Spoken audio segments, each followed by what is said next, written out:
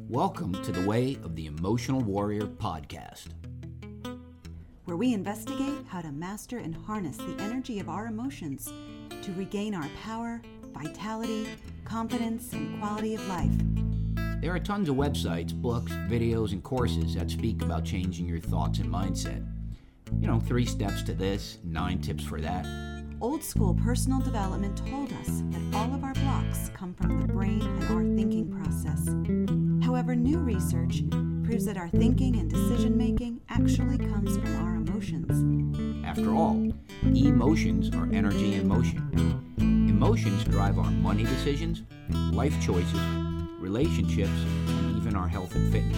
Having the life of freedom and joy that we all crave requires that we first master our emotional center. Welcome to the Way of the Emotional Warrior. All right, welcome to another episode of the Way of the Emotional Warrior podcast. Today we have a awesome guest, speaker, writer, author. So I don't want to get lost too far in all of that. His name is Christian de la Huerta, and I would like him to sort of introduce himself and tell us what he wants to bring to our podcast. Welcome. Thanks so much, Kai, for having me on the show. I love what you're doing, and happy to be here. Like you say, I'm an author and speaker and retreat facilitator, breathwork practitioner for the last 30 years, and on a mission to help people understand who we are better and how to free ourselves from the fears and the limitations that we have allowed to hold us back from being all of who we are. Yeah, I think that's amazing, and I'm glad that we connected over all this, because the Emotional Warrior platform really is about not just mastering emotions, because by itself, what does that even do? It's really about emotional freedom. That's the pinnacle here, and mostly freedom from the lower frequency bandwidth of emotions. That anger, that guilt, that shame, that stuff that is so dark and so repetitive, mundane.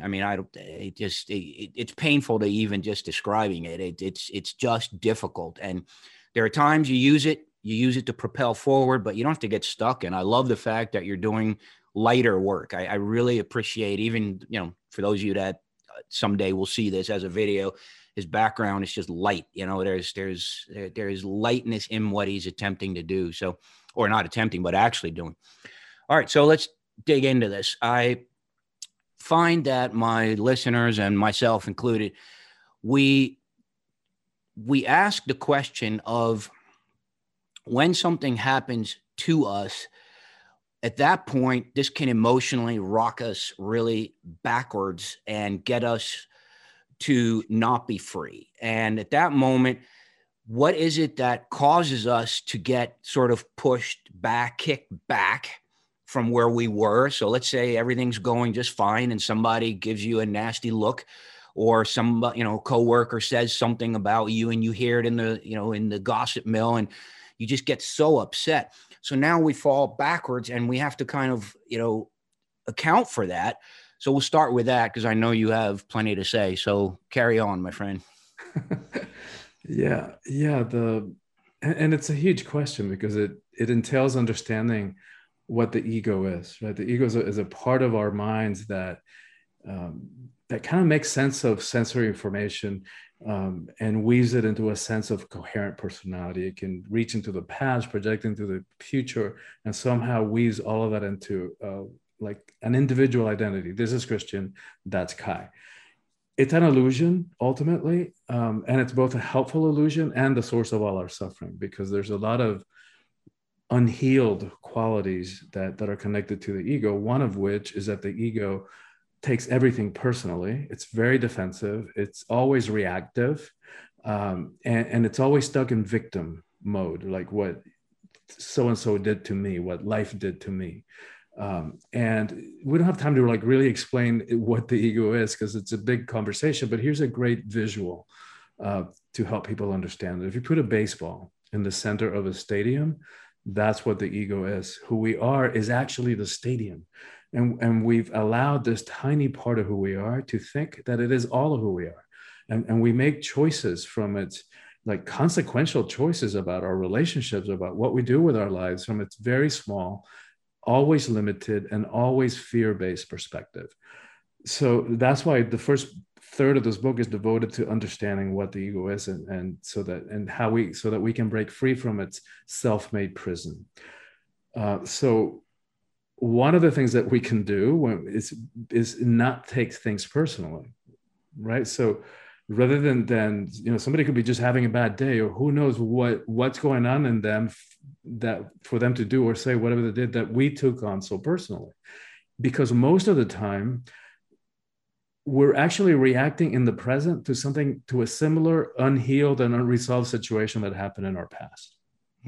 So it's weighted through with all this unresolved issues from our past, and a lifetime of suppressed emotions, which you know about. So a great practice to take on as a visual, and which is very appropriate for us living here in Florida, is becoming the eye of the storm. So letting people have their stuff. That people are going to do that. People are going to blame. People are going to project. People are going to accuse us unjustly of doing things. It's like, let them do it, right? We don't have to react. We can be the eye of the storm. Let the drama of other people around us, and we get to choose when and how to engage.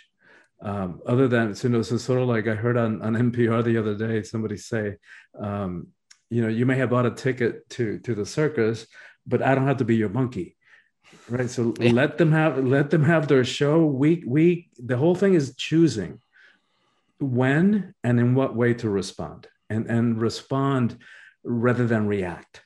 Because what happens then is if somebody presses one of our buttons, and then they got us, right? So then we get sucked into this battle of the egos that never ends well. So one of the best things that we can do towards that, to maintaining that sense of center and presence, is to focus on the breath, right? The breath will slow everything down, and we can talk more about what's another way to look at this is from a biological brain chemistry perspective.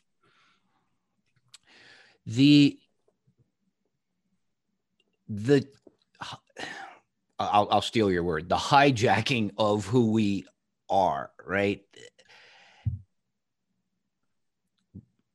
Can you explain why it is that someone else can get us? Like what in the world, what's a logical explanation of I'm going through my motions, I'm in a pretty good space, and someone can just so instantly get a hold of us? What is that?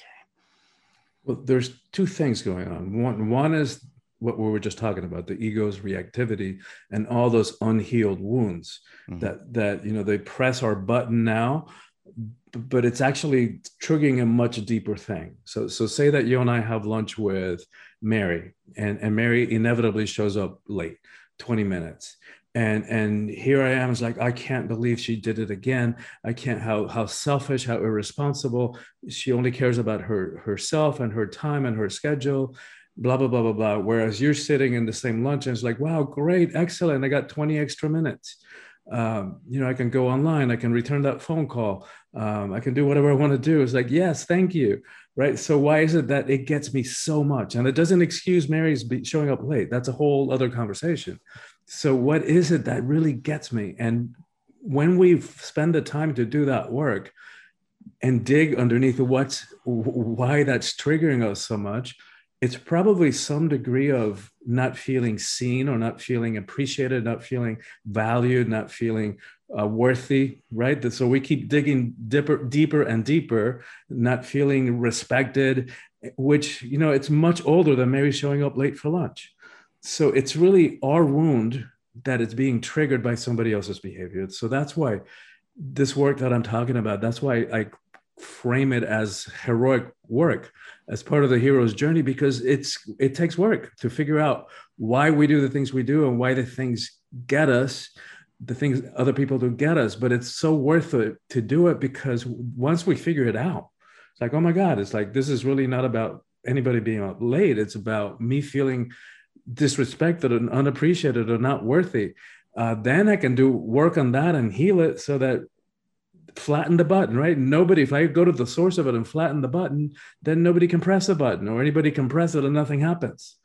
So that's one part of it. The other part of it is what's going on in terms of the brain biochemistry, which is important to understand. And this is pretty recent, by the way. It's about only 30, 40 years that we've known this. We think we have a brain. We actually have three brains. And one is the first one is the old is at the top, the top of the spinal cord, which we refer to as the original brain that's responsible for survival. It maintains the autonomic functions of the body, the heart rate, the temperature regulation, the breathing, that kind of thing. Develops in us from 0 to 18. Above that is the mammalian brain. So the first one we call the reptilian brain. The second one is the mammalian, the center of the emotions. Develops in us from 2 to 6. And so above that is what we think of the brain, the neocortex, the center of higher thinking, reasoning, abstract logic, all that kind of stuff, all the functions that make us so smart as humans. That develops in us from 6 to, we used to think into the teens. Now we know it's not until the middle 20s. So for those in your audience who have teenagers, good luck. Have fun with that. Their brains aren't even fully formed yet. And won't be until the middle 20s. On either side of the mammalian, the center of the survival, are two glands. Like at the point of contact, like if you could draw a line between the eyes and the ears, there's two little glands on either side of the brain called the amygdalas. The amygdalas are connected to that survival mechanism. So when information comes into the brain through the senses, right? First, they go to the hypothalamus, which is like a computer router that sent the information both to the thinking brain, the neocortex, and the amygdalas. The neuronic pathway to the amygdalas is really short.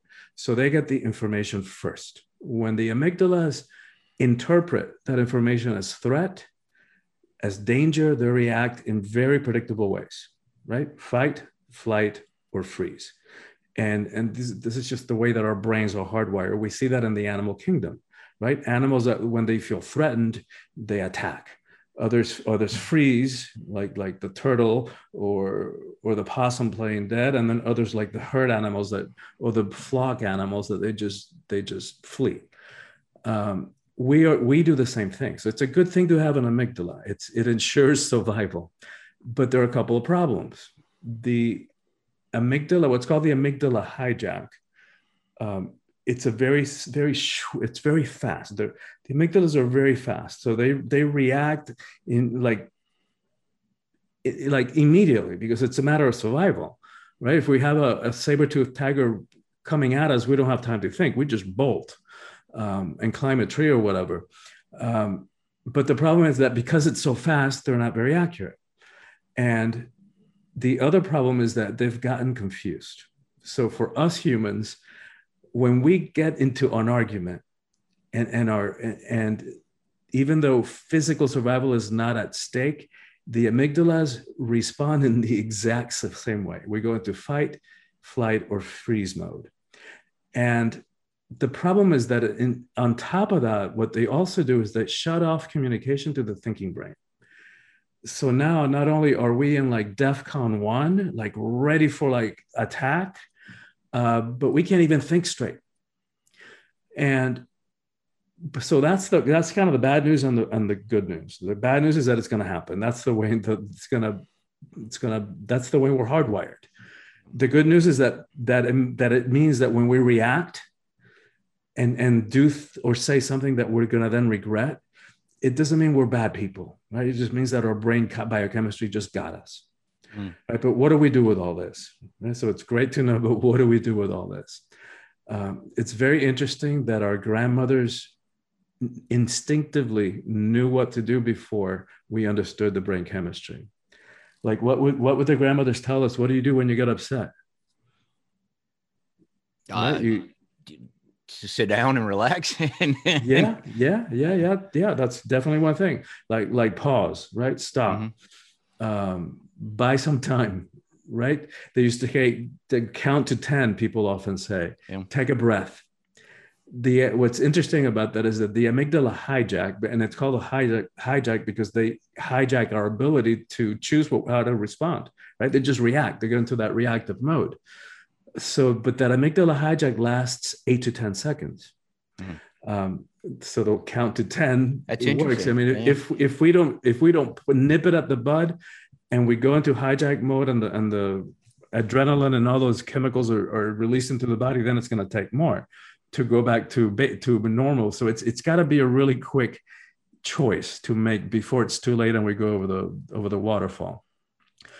So also take a breath, right? There's swamis in India that have that much control over their body that they can tell the heart to slow down, and the heart slows down. They can even mimic states of such deep relaxation that they're almost indistinguishable from death.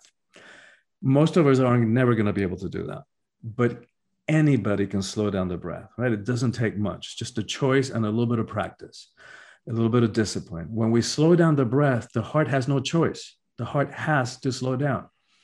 Like that's the way it works. When the heart slows down, it begins to calm down the nervous system. We begin to relax. So that's the benefits of doing those two things, our grandmothers would say. So what we want to do is also buy some time. Like, hey, Kai, I really want to get through this. I'm not bolting, but I can't do it right now. I'm going to go sit by the water for 20 minutes. I'm going to go walk around the block. I'll be back in half an hour and we'll continue, but I can't do it right now.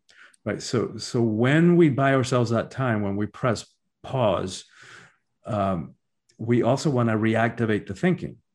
Right. So then we ask questions like, how did I get in this again? Because if I get really honest, this is not my first time at the rodeo. Like I've been in this conversation before, maybe with a different actor, but I've been here before. Then also, what was my part in it?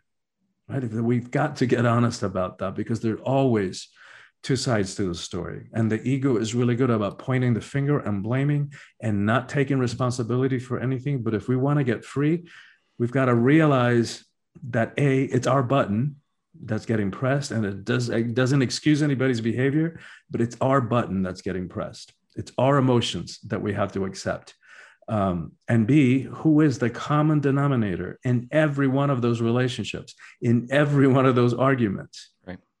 It's us. Yeah. Right. So what's up with that? Let me ask you this.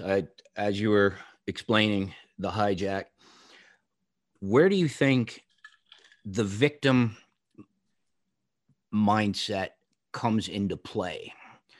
Why is it that, it's obvious why somebody would fight, flee, or freeze. All right. We get that. Where does the victim mindset, because I see this quite a bit. I've done it myself at times, where you want to invoke that sympathy, right? It's you feel safe again because other people are going, oh, that kind of thing. I don't mean to put anyone or any situation down. I'm asking, just in that biochemistry, does that fit there? Or is that more of a learned response after the fact? Because some people will instantly go into that victim position. Where do you think that fits in, if at all? Yeah, no, that's huge. You just went for the jugular. That and it is a state of consciousness. It is part of the ego construct, right? The ego takes everything personally, and it's stuck in victim mode. And that, 30 years of doing this work of personal transformation, I think that is the hardest thing for people to heal and to pop out of. But here's the thing: if we're on a journey of personal empowerment, as long as we're holding anyone or anything outside of ourselves responsible for our state of being, we just gave our power away. So as long as we're blaming mom for doing what she did, or daddy for doing what he didn't do, or the teacher, the minister, society, sexism, racism, homophobia, not to deny any of those things, but as long as we're holding any of those things, blaming them for our state of being, for our happiness, for our well-being, we just gave our power away completely. And that's hard for people to get. It's really hard for people to get and to pop out of. So here's the way that I see it. Life, one thing we know for sure is that life is going to continue throwing curveballs at us. Like, oh, I mean, that like COVID, who could have, maybe like 5 people in the world, or who knows, but a handful of people in the world knew that it was going to happen. Most of us were like really hit by surprise by it, like, and the whole world was reeling from it and still is. So life is going to continue throwing curveballs, accidents, loss of loved ones, jobs of, companies closing their doors, all that kind of thing, economic turmoil. So that there's nothing we can do about any of that. But here's the thing. What we always, always, always have choice about is how we respond to whatever happened, how we show up in response to that. When we look at it from that perspective, when we reframe it in that way, it pops us out of that victim mode. What, poor me, woe is me, what so-and-so did, what the other one didn't do, what life did to me. Because we get stuck in this very victim relationship to life, and we feel done to by life. Whereas when we reframe this, it's a very empowering thing to say, it's like, what, this sucks and I wish it hadn't happened. And how can I make the best of it? How can I show up in a different way that's going to make a difference in my life, and that I pop out of these patterns and this place of being stuck? And nobody embodies that for me or exemplifies that for me more than Viktor Frankl, the Austrian psychiatrist. Yeah, logotherapy. Yeah, absolutely. Yeah. When I was in AP psychology in high school, I was lucky, blessed to hear him speak before he died. And for people your audience who may not have heard of him, he was an Austrian psychiatrist, spent years in concentration camps, lost everybody, everything was taken away from him. His job, his profession, his belongings, his property, his family, lost his pregnant wife, kind of soulmate kind of relationship gone, everything taken away from him. And in that most inhuman of settings, that we can never imagine what it's like to be in a concentration camp, no matter how many books or we read or movies we watch. That man was able to say that they could take everything away from him except for one thing: the ability to choose how he would show up in response. And not to minimize anybody's trauma or life experience, but if he can do it there, certainly we can do it in our lives, no matter what happened. And so going forward, I think if we can take on that attitude, which again is nothing short of heroic, that no matter what happened in the past, no matter what happens going forward, we always get to choose how we show up in response. That's very empowering. We have a couple minutes left. What would you... So you already mentioned the breath work and getting into that. I'd like to do that in detail another time, if you have the ability to help us with that. But sure. What this ability of how we choose to show up, what would be a good tool that we can end this with, that you would say to someone, here, start to put this into your life so that you can sort of, again, not fall backwards so hard when something happens? Yeah, no, that's great.